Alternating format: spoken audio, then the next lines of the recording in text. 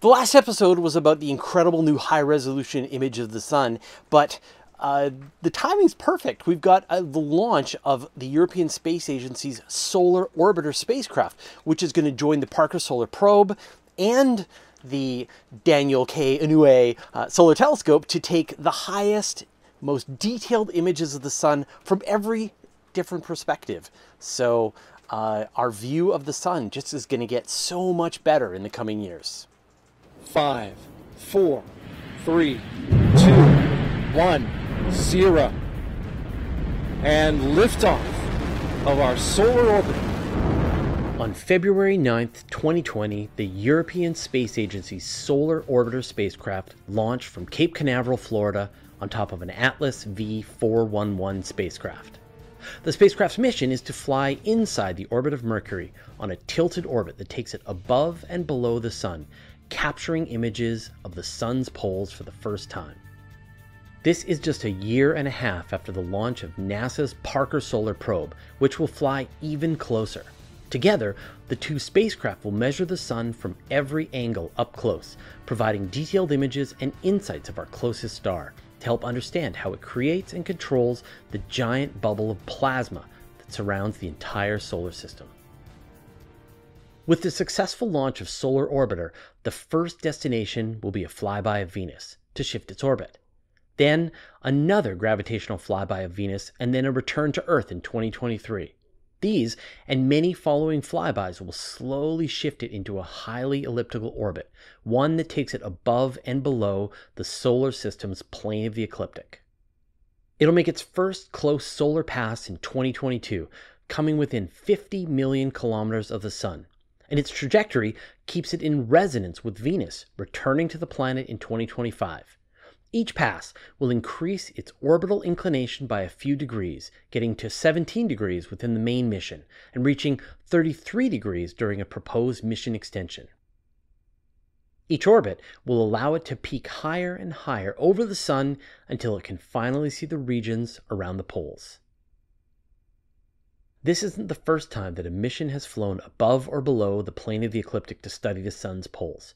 NASA and ESA's Ulysses mission was launched in 1990 with the same goal, studying the sun's polar environment and tracking the power of the solar wind.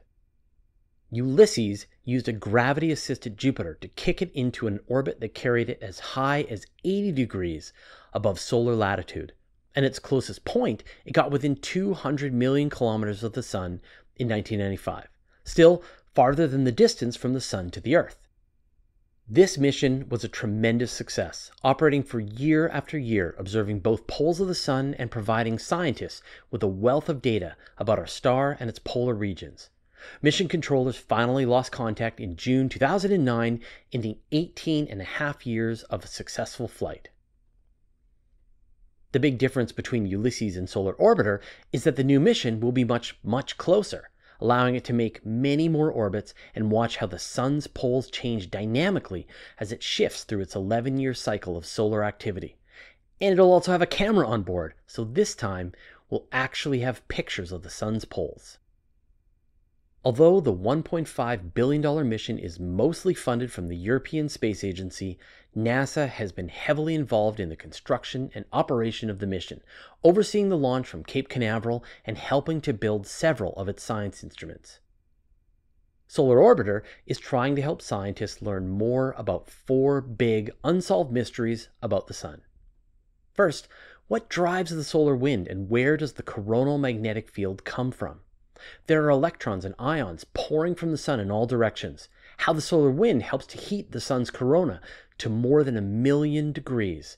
What is the mechanism that does this? Next, how does all the activity on the surface of the sun contribute to its variability? You might not realize, but the sun is actually a variable star, changing its solar output by about 0.1% over its 11-year solar cycle. How do all the flares, coronal mass ejections, and prominences contribute to the variability? Next, scientists want to understand how the sun creates the heliosphere. This is a bubble that surrounds the entire solar system, so far that the Voyager spacecraft took decades to escape it. The sun is accelerating particles off the surface at close to the speed of light, which can damage our spacecraft here on Earth. Finally, how does the sun's solar dynamo work? The sun's magnetic fields are constantly twisting and turning, and over the course of an 11-year cycle, the orientation of the poles actually flip. In theory, the flows of hot material bubbling up through the convective zone should help scientists understand how this is happening. Solar Orbiter is equipped with 10 different instruments packed into the spacecraft, and I won't go into all the details, but I'll provide a link in the show notes if you want to dig into their capabilities further. In general, there are two types of instruments, in situ and remote sensing. The in situ instruments will help make their measurements around the spacecraft, detecting the particles streaming from the sun, the magnetic environment, etc. The remote sensing instruments will observe the sun from afar, measuring its surface and atmosphere in all the different wavelengths. Of course, getting this close to the sun means the spacecraft will need to deal with extreme temperature and radiation in the inner solar system. Engineers have a clever solution for this, which I'll get to in a second, but first I'd like to thank William Inabet, Jack Saunders, Randall Sylvia, and the rest of our 844 patrons for their generous support. Join our community at patreon.com/universetoday.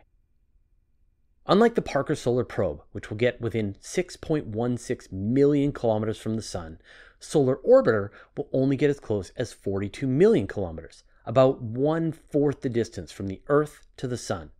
But this is still much closer than Mercury gets, and the intense radiation from the sun is 13 times more powerful than what we experience here on Earth. Without any protection, its electronics would melt. So engineers had to come up with a strategy to deal with the heat. The spacecraft is equipped with a 3-meter wide flat black sun shield that it continuously holds up between itself and the sun, with tiny portholes that it can peep through. The sun shield itself is made of a titanium alloy that's only 0.5 millimeters thick, about the width of a human hair, but it's then painted with a flat black coating.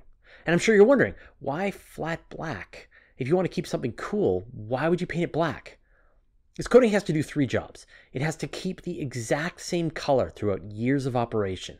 A white or reflective coating would be great, but it would darken over time, changing the thermo-optical properties of the spacecraft. So the team settled on black. It has to be electrically conductive to prevent a buildup of static through the interaction with the sun's solar wind. And it couldn't outgas or shed any particles that could damage the sensitive optics or instruments on board.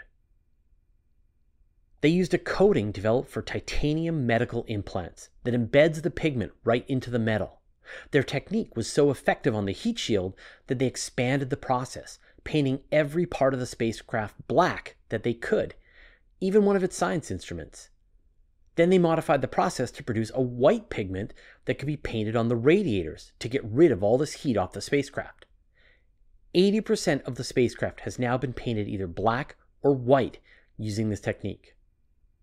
The sun is such a constant presence in our lives, and yet there are still so many mysteries about it and how it creates the dynamic environment that surrounds the entire solar system and has a direct impact here on Earth.